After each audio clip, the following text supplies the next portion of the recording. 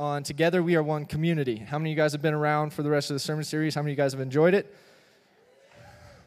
How many of you guys have enjoyed it? There we go. That's good to know. I'm glad. Oh, that's great.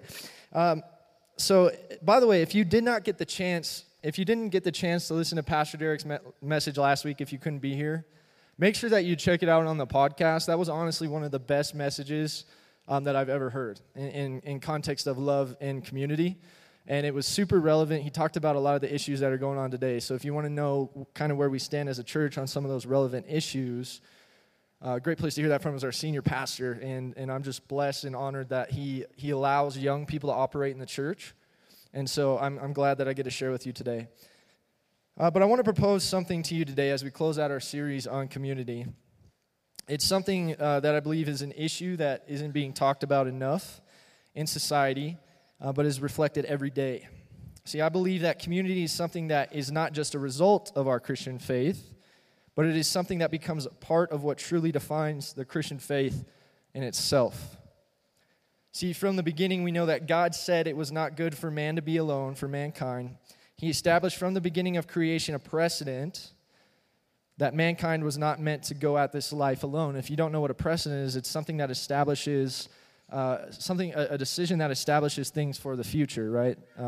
There's a lot of precedental court cases in America that establish if this happens again, this is how we go at this, right?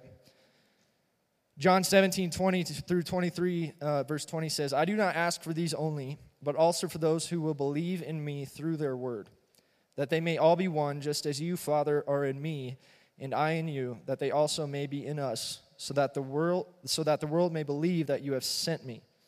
The glory that you have given me, I have given to them, that they may be one, even as we are one. I in them, and you in me, that they may become perfectly one, so that the world may know that you sent me and loved them, even as you loved me." And see, we see Jesus here is praying for mankind, that mankind would come to know God at the level that Jesus did, that they are literally together one. And it's because of what Jesus did that we're capable of becoming one with the Father. The example that he set of what it means to live a life in accordance with God's word. If we know that God is the word, then living a life in accordance to God's word allows us to draw close to him. Amen? See, in Genesis 2, verse 18, it says, "Then the Lord said, it is not good that man should be alone."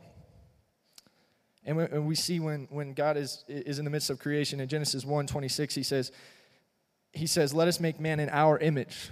So it's everywhere in the Bible that we're not supposed to go at this life alone, right? Let us make man in our image is in reference to God is referring to the Trinity. Let us make him in our image, right?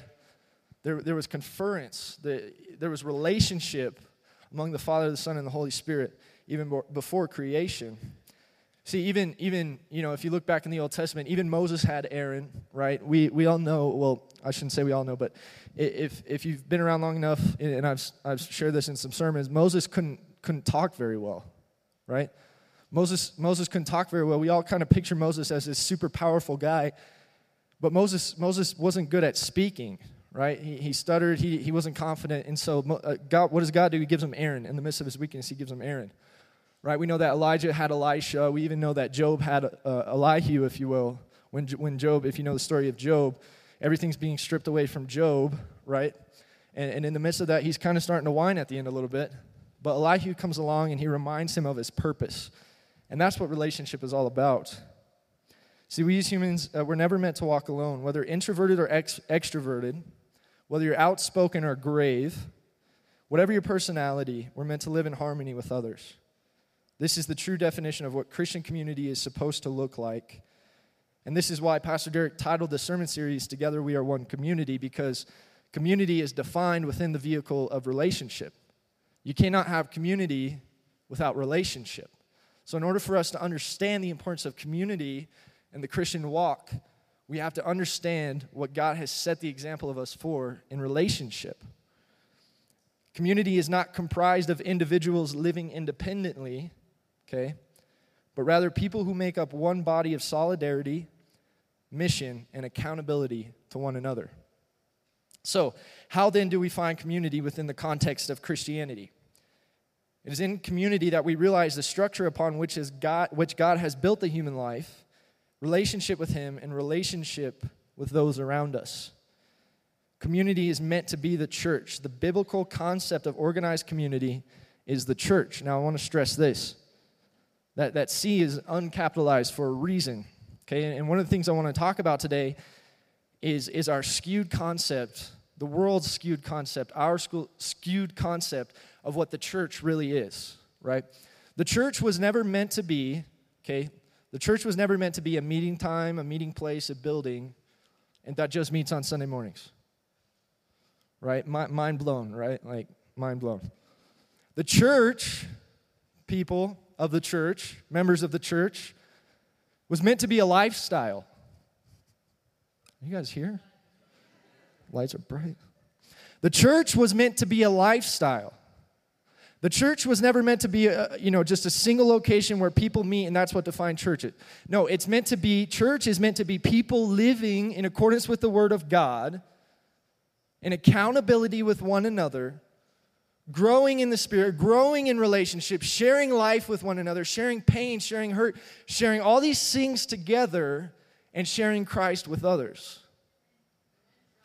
You know, the reason that people don't come to church today, there's a number of factors, but the number one reason they say people don't go to church is because of hypocrisy. The only reason hypocrisy would be a stumbling block to coming to church is because people don't actually understand what church is supposed to be about. We've made church into something where it looks like we come on Sundays and we have to project this perfect character to everyone, or else, people will know that I messed up, or people will know that something's going on in my life. That is the reason why people are upset about hypocrisy. Church is not about living a perfect life, but it's living in pursuit of a perfect life with other people. We're never meant to attain perfection. The Bible makes that very clear, that one person did that, but he did it for everyone. And because he did it for everyone, we're able to walk in pursuit of that. But we have to understand the architecture, right, upon which God built the church, and that is relationship. It's relationship. It's not just a branding. It's not just Gateway Church. It's not just our vision. It's not just the building, right? Church is meant to happen Monday through Sunday. I shared this in my last sermon, okay? Roll with me here. Monday through Saturday are the meat and potatoes of your faith. Monday through Saturday, the times when you're sharing Jesus with people, that it's unpredictable. You can't predict a meeting time with someone at your work when they share something with you that they need to hear Jesus. You can't predict those things. It's meant to be life groups when people come together and they pray for one another. And you're on your knees individually. You're reading the Word of God. You're calling out to God because you understand that you can't do it by yourself. That's what church is meant to be. But so often, we get it skewed, and because we get it skewed, people have the wrong representation of what church is. I want to share a story with you. I recently started going back to class at UCCS. This is my last semester. Praise God. Thank you so much.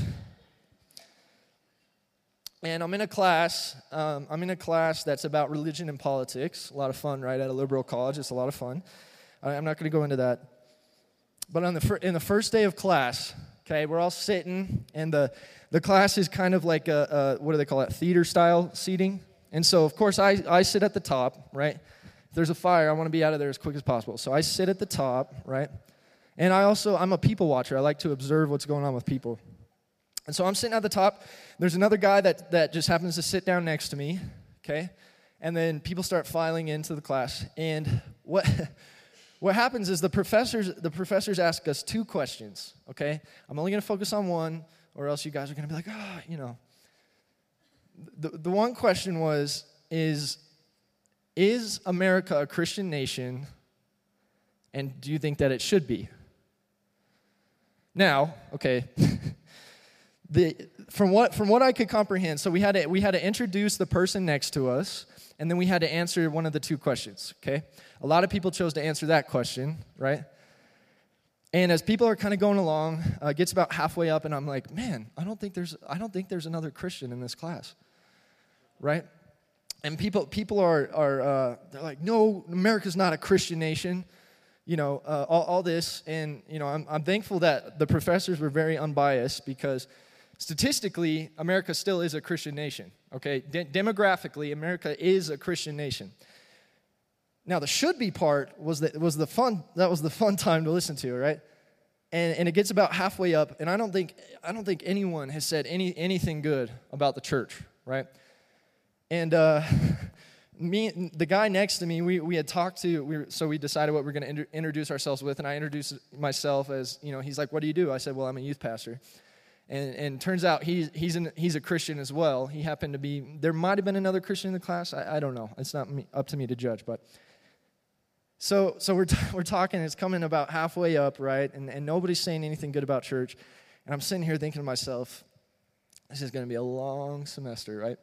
Not only is it going to be a long semester, but we have an election coming up in November, right?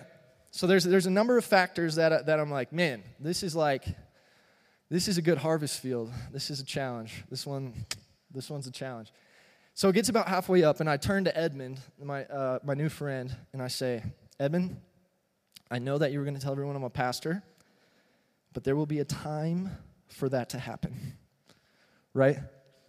There will be a time for that to happen, and as it keeps going, one of the ladies she shares about, should it be a Christian nation? She says, "No, it shouldn't be a Christian nation because Christians go to church on Sunday, and then pastors they'll just screw you on Monday." Now, I'm quoting someone, right? So don't get mad at me for saying screw in church, all right? So, and I'm sitting there like, oh, this is juicy, right? Like, is it okay that I share this story with you guys? Like, what's going on in my life? Okay, I'm just making sure. And so I'm sitting back there, and I look over at Edmund, right? He looks over to me, and he's like, kind of like, what are you going to say type of face, right? And the professor's like, "Well, does anyone have anything to say about that?" And I just sat back, crossed my arms. Nope, I don't have anything to say. And so I got to thinking about that response. And I'm not going to lie, at first it made me very mad, right? I'm a pastor. I feel like I carry the Christian faith well in front of other people that I'm trying to minister to.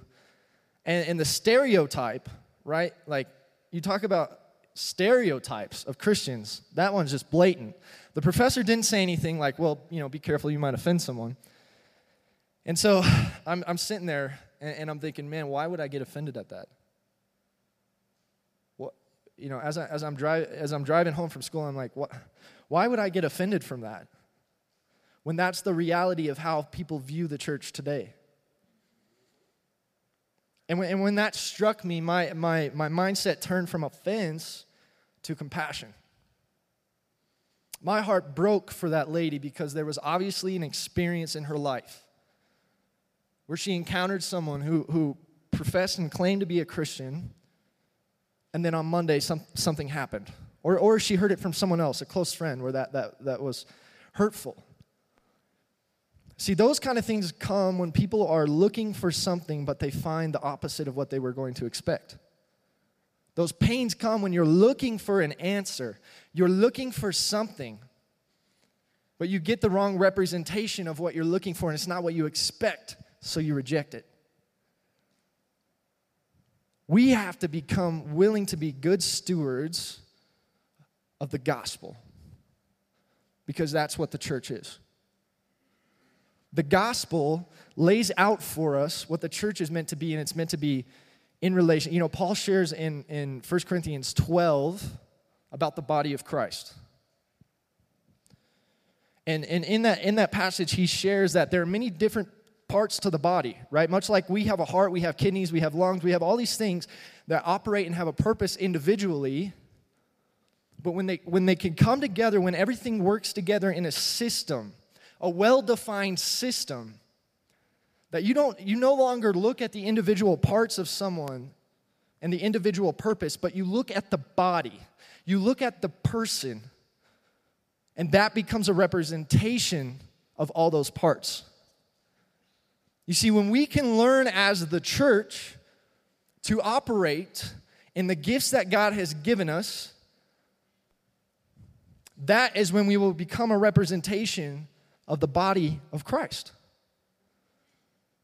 That is when we will become a representation of the body of Christ. The great thing about the body of Christ is that he changes lives. The true church changes lives. The true church will see fruit.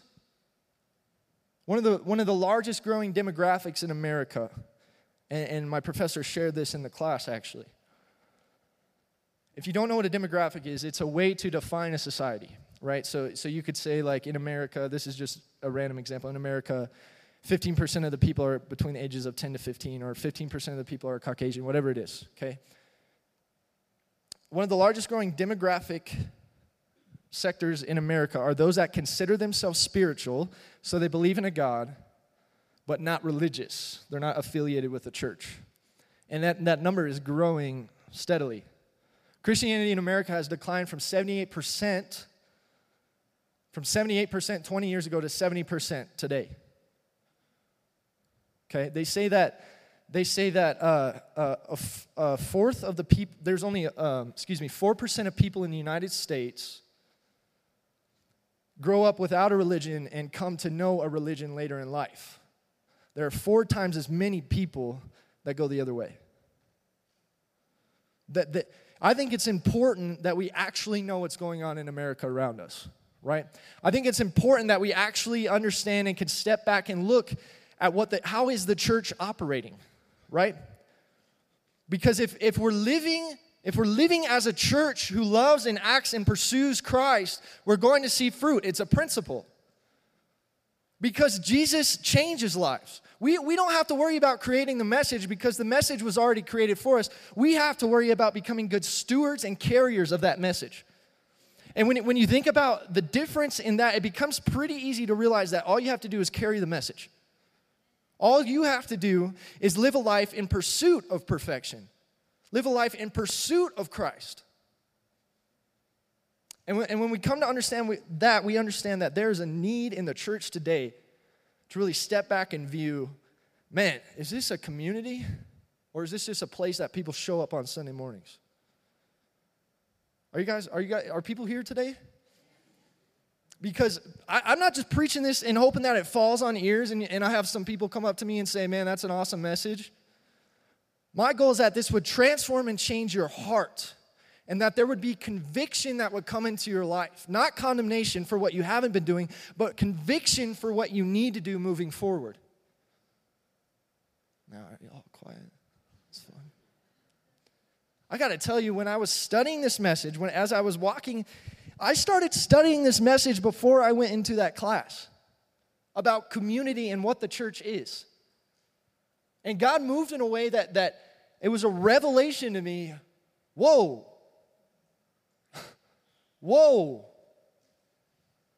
That's how people view the church. That struck me. But when you get struck by the Word of God, when you get struck by revelation in your life, you have the decision and the choice. This is the best thing about God, is that He gives us free will and that we're not robots. That you have the choice to move from one spot to the other. Not only do you have the choice, but you have the ability through God. And when we come to understand that we have the ability to move mountains, the Bible says that you can move mountains and shake the earth with faith the size of a mustard seed. Now, I believe God isn't necessarily talking about, well, you have to have exactly this much faith to move a mountain. What He's saying is that you can't do anything on your own, but you can do a whole lot with a little bit of me. And when we come to understand that in the church, it no longer becomes about how we're living our lives. It no longer becomes about a checklist of, okay, I came this Sunday, this Sunday, this Sunday. It no longer becomes a checklist. It becomes an understanding and a humility to understand how much we need God to operate through us. And the way that God operates through us is through relationship. And when we understand the importance of relationship, we come to a place of passion and compassion. You know, I shared a sermon about passion last Sunday with the youth. I think it hit pretty well, okay? But we had some newer youth. I'm up there and I'm like, man, Well, you have to live with passion. I've been outside of the country. I'm blessed to have gone on a mission trip. If you've ever gone outside of the country to a mission trip and seen what a church is like outside of the country, you come back to America and you are instantly depressed. Okay, I went to Taiwan. Some of you guys know that. I went to Taiwan a couple years ago. And I remember we were there at a youth conference filled with, there were hundreds of youth. Right? And I'm up at the front because I just want to be a part of it. I love youth. I had the opportunity. I played basketball with some of the kids before the conference. And so I'm up there jumping up and down, worshiping, right? And now these Taiwanese kids don't know much English, but they know some, right? And so I'm like jumping, I'm praising God, and I kind of look around me, and there's like 10 Taiwanese kids who are looking to me, jumping higher than me, and they're like, come on. I'm trying, man. White men can't jump. Right? Right? I'm trying. These kids were filled with passion.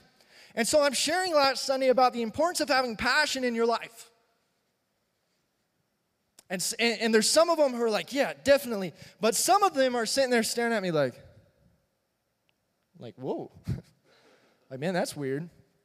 Now, remember, driving home, you know how you always, find the best stuff to say after the actual situation? You're like, man, if I would have said that, well, that happened to me, right? I was like, man, I wish I would have said that in my sermon. I came to realize, man, if I would have given that same speech for the purpose of a football game in front of a bunch of kids, they would have been jumping up and down. But because I was in the church, there were people looking at me like I was crazy.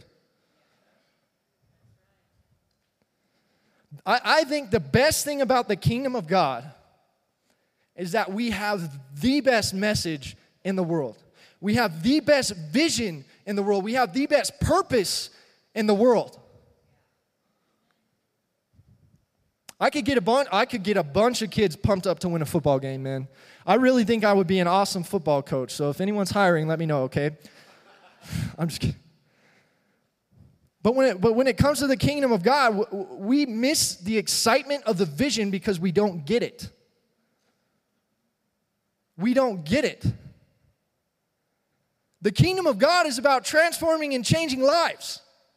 Community and church is about transforming and changing lives. It's about seeing people freed from depression, seeing people freed from the things that are going on in their life that are binding them in depression and anxiety and lust and sin and all these things that the world will tell you, well, you just have to deal with. Well, guess what? You shouldn't have to deal with them in the church. That was a quiet amen, man. I was expecting something roaring in here. Thank you. Wow, that was awesome. Today I want to talk to you. I want to go from the how. I want to go from the why to the practicality of how can we root ourselves in a community that honors Christ. See, we've introduced the problem, right? People are leaving the church. People don't see a need for church in their lives. They don't see a need for Christian community. And when we understand Christian community is supposed to be the church, not capital C, but the church, the body of Christ. We understand that there's a problem. And the question I want to propose to you today is why in such troubling times as today do we see people fleeing from community or the church and not running to it? I strongly believe that it's because we are missing the relational element in the body of Christ, and it comes from a lack of passion and therefore compassion for others. Check out this point. We are missing passion. We need to move from preference to purpose, right? We need to move from preference to purpose and from participation to ownership. We need to move from preference to purpose and from participation to ownership.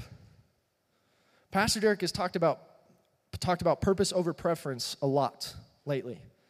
And it's something that has been on my heart. I wrote it in my office.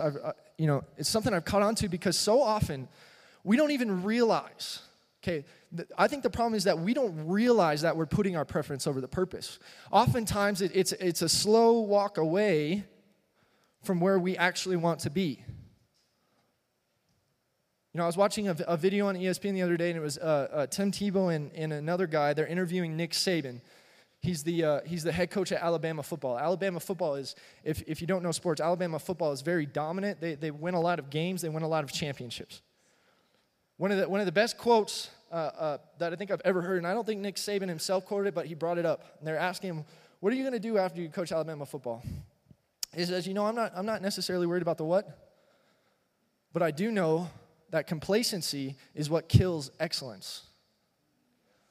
How many of us, including myself, have become complacent in our pursuit of God? How many of us have just come to accept that our salvation happened a long time ago and that we don't need to pick up our cross daily? How many of us have come to accept that this is just what life is supposed to be like?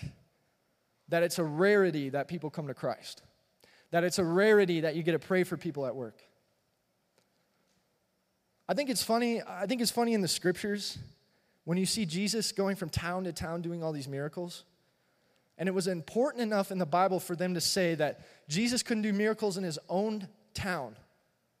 It's the only place that Jesus couldn't operate because of familiarity, right? The people knew him. They knew him as a kid, right? So they didn't respect him. They didn't see the need for him. When you look at that and you understand that that's the one place in the Bible that Jesus couldn't operate, yet we've come to understand life as actually seeing lives transformed as a rarity. I'm not saying this for everyone. Look, if you're seeing lives transformed and changed every day in your life, bravo. The next step is to help other people come to that place. And momentum is building in the church. But we've come to a place where we're like, man, I can't wait for a powerful worship night or a church service because that's where that happens. There's one place, right, where Jesus couldn't operate.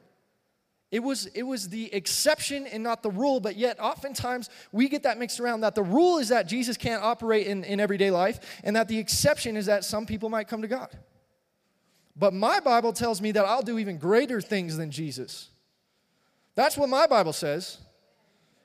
And when I come to understand that, it's man, why can't I operate exactly how Jesus did day to day?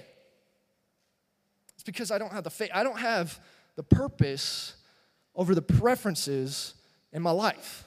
I don't have the purpose of what the church is supposed to be in seeing lives transformed and changed.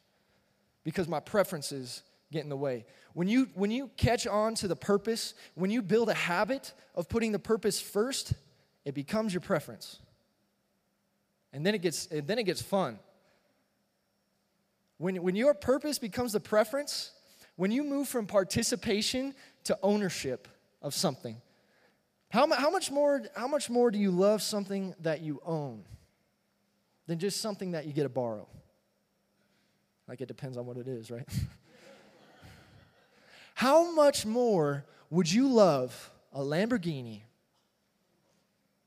if your name was on the title than someone letting you drive it that's theirs and saying, please don't wreck this. You break it, you buy it, right? How much more will you love Jesus if you understand that you can own him, that you can have the power of Christ operating in your life, that you can have the love of Jesus flowing through you and not just being a bystander of what it looks like? How much more will you love it when you understand that Jesus has given you the keys to free people instead of just following someone else who has the keys as well? That is what the church is about. That he gave it to every single one of us sitting in this room. He gave it to every single one of us who might believe that he is Christ. That we would profess with our mouth and believe in his heart that he is Lord. And when we understand that that is the purpose, that other people would come and that they would see the purpose, we build a community that fosters the love of Christ. And we know what happens when the love of Christ operates. Lives are changed. See, passion leads to roots. Passion leads to roots. In Matthew 13, we're not gonna read all of it today, but I encourage you to go back if you're looking through the notes this week and read through the parable of the sower. If you've never read through the parable of the sower, I'll just give you a quick synopsis because this is how we're gonna end today. In the parable of the sower, Jesus shares a story about three different types of soils that the seed falls on. The seed is representative of the word of God, the message of the gospel. The first, right, is it falls along the path, and the birds come and eat it up. The second is the rocky soil, and the third is the good soil. Now, like I said, I encourage you to go in and study this because this is what the whole idea of being rooted is about. Okay, this is from an awesome book that I recently read. It's not the concept is from an awesome book by Benning Liebscher called Rooted. Okay, it's a great book. I encourage anyone to read it.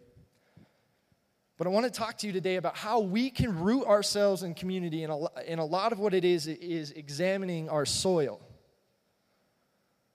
Because so often we think that we think that other things are more important than the soil, what we allow the seed, the word of God, to fall into.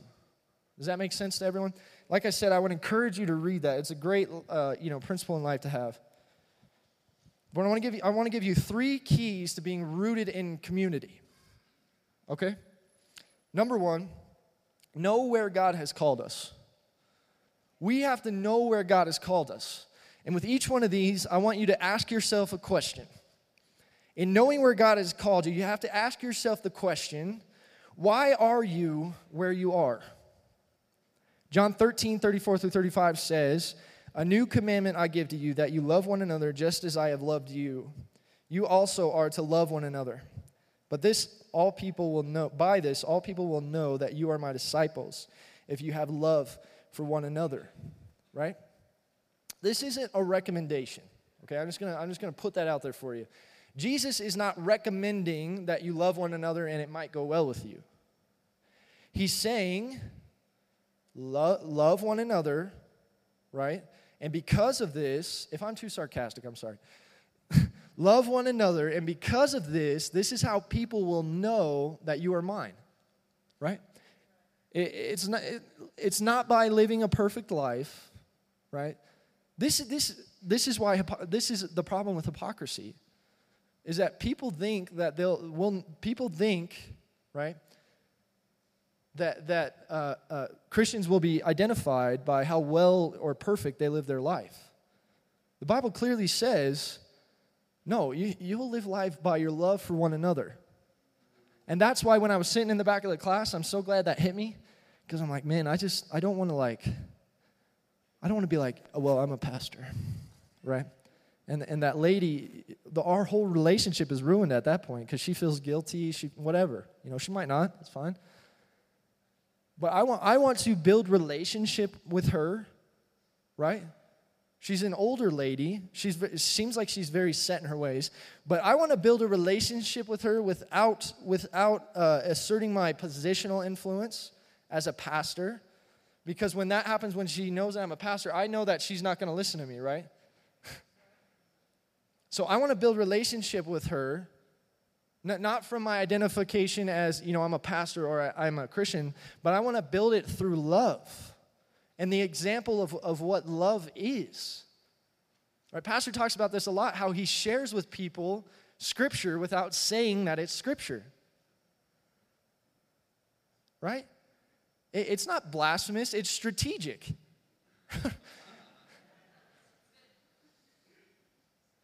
When you understand, like, man, we're on here, we got to think about this. Because I strongly believe she'll come to know the Lord. I do. And when that testimony is built, people better watch out. Because if she was hurt that bad and she can come out of that, imagine what other people have walked through and how she can be a witness to them.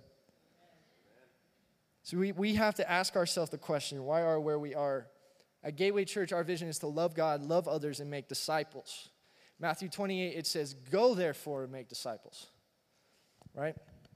It says it to everyone. This is, like I said, it's not a recommendation. But why are you here at Gateway Church? Is it because you've bought into the purpose, the vision of loving God, loving others, and making disciples? We always have to be able to ask ourselves questions, or else we're victim to falling into complacency. Ask yourself that question. Are you here because of the purpose? See, we have to stop focusing on just the logistics of Christianity, what you have to do, the checklist and everything, and begin to focus on the purpose of Christianity and let those things become a byproduct of our relationship with Jesus.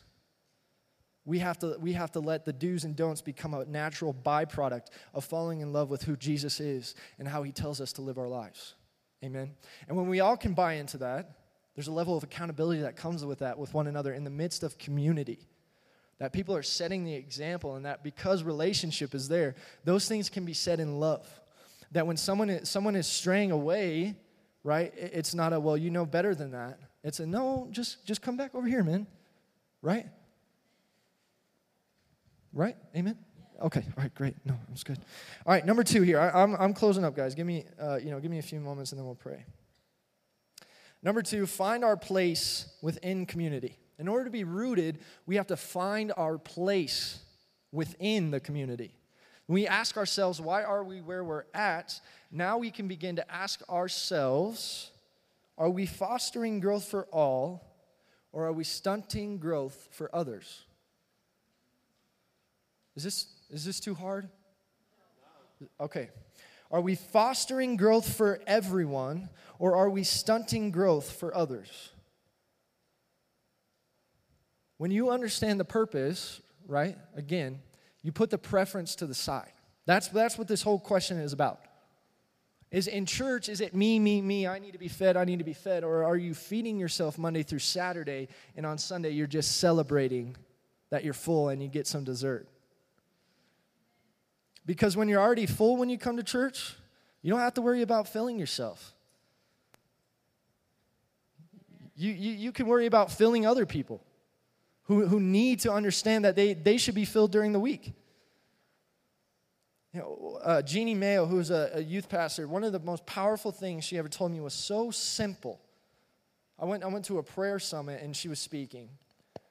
She proposed a question. How do you know that you love somebody? Right? How do you know that you love and care about somebody? And I was like, man, how do you define that? Like, that's hard to define, right? She said, I believe that you know, right, that you love and care about somebody when you are on your knees praying for them daily. Now that hit me strong. I don't know about you guys, but her point was because if you understand what Christ can do through a prayer for somebody, that is the best thing that you could ever do for somebody, is get on your knees and pray for them. Get on your knees and pray for them. Sacrifice your time and allow God to operate through a prayer and intervene in their lives. Can I get an amen? Or do we have any prayer warriors in the house? Sorry. Is there another church around here? Do we have any prayer warriors in the house of God? Right? It's kind of a Christian term, if you will. But you wage war with prayer. Right? You wage war with prayer. And I believe that when you truly love and care about someone and you understand the purpose of God and what he's about, that we will begin to get on our knees and pray for the community of Colorado Springs, that we will begin to pray for the people that we want to see freed from all those things. And that is what a community is about. Joining together in prayer, right? We do a great job of joining together in worship, right? But let us join together in prayer Monday through Saturday for one another, that we might see passion come to a new level. And that compassion would become a byproduct of that for the community around us. Amen. Ephesians 4:11-12 says, and he gave the apostles, the prophets, the evangelists, the shepherds, and teachers to equip the saints for the work of the ministry, for building up the body of Christ. No matter what gifts and talents God has given you, you have a place in the church to operate. There's this misconception that the only people that can serve or impact in a big way in church are those that work full-time in the church. Some of the best examples I have are my family. I tell you, my dad shares with me all the time stories about being a paramedic and how he transforms and changes lives and sees people get plugged into a church.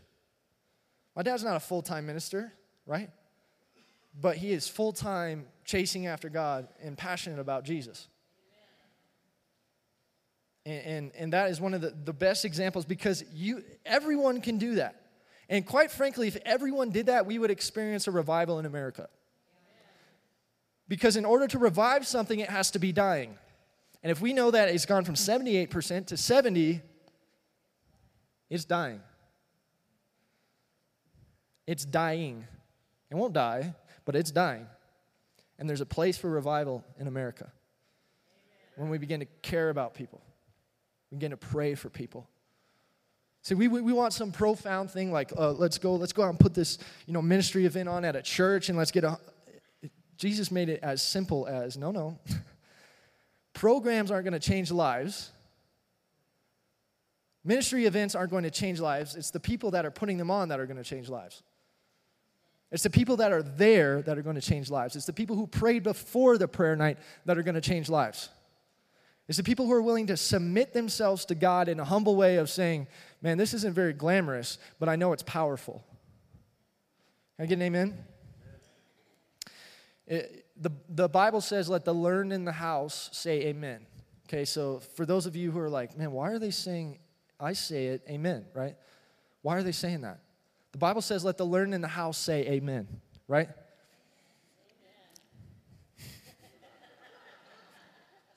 Number 3, in closing, learn how to grow where we are at. Learn how to grow where we are at.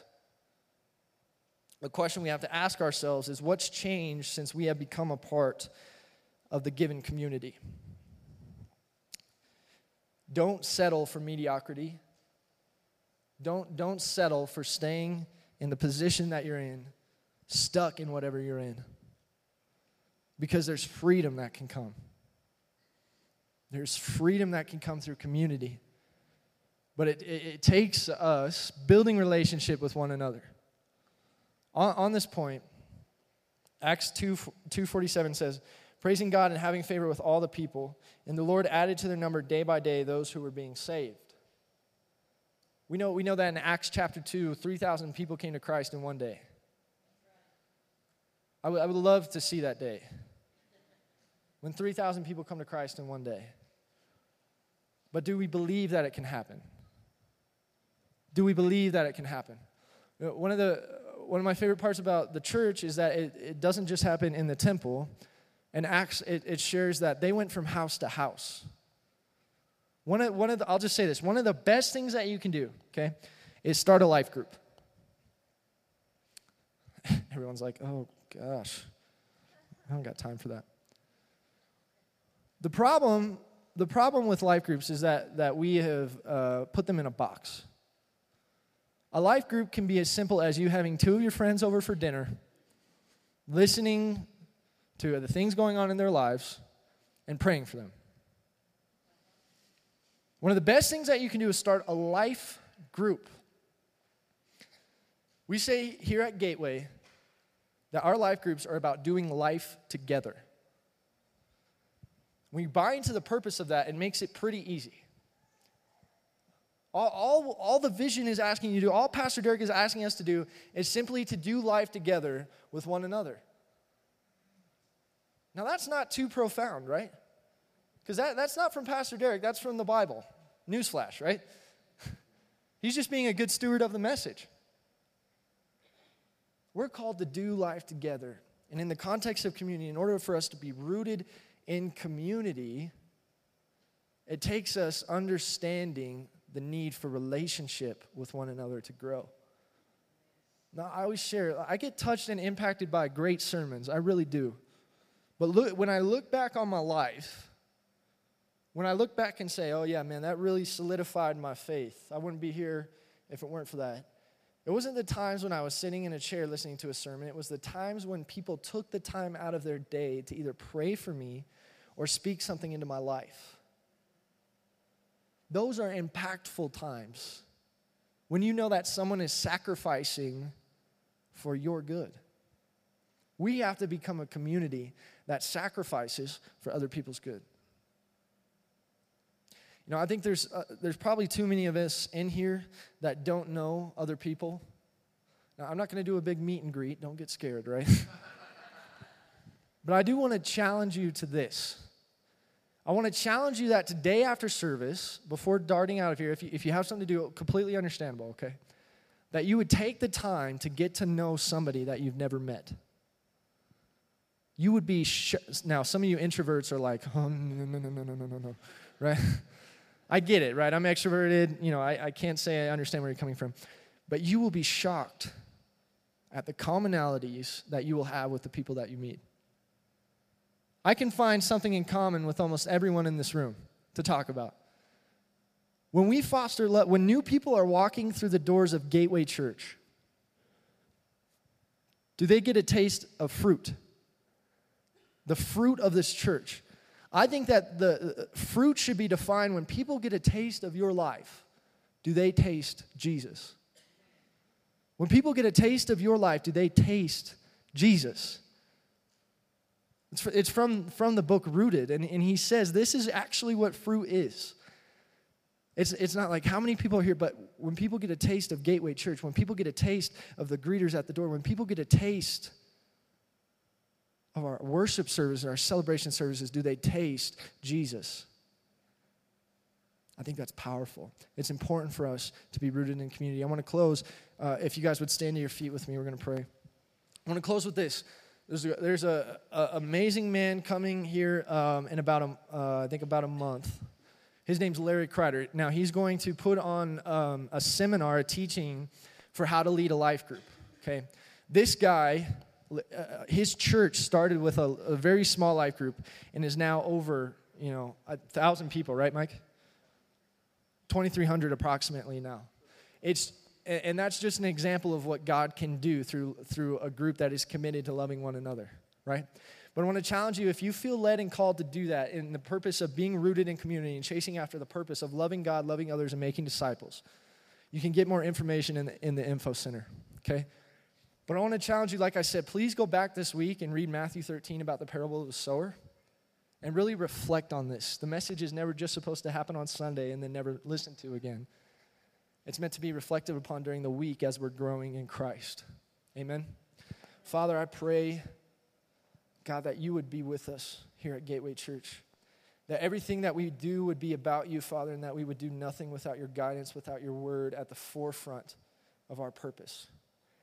I pray that we would be a people who sacrifice for others. I pray that we would be a people who are in pursuit of becoming excellent messengers of the gospel. A people who are in pursuit of becoming excellent in our pursuit of relationship with you.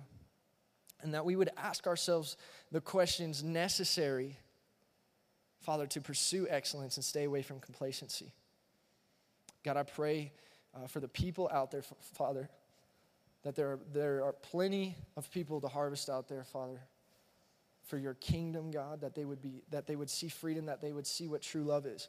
And I pray, God, that we would be the people that you use to do that, to operate through, God.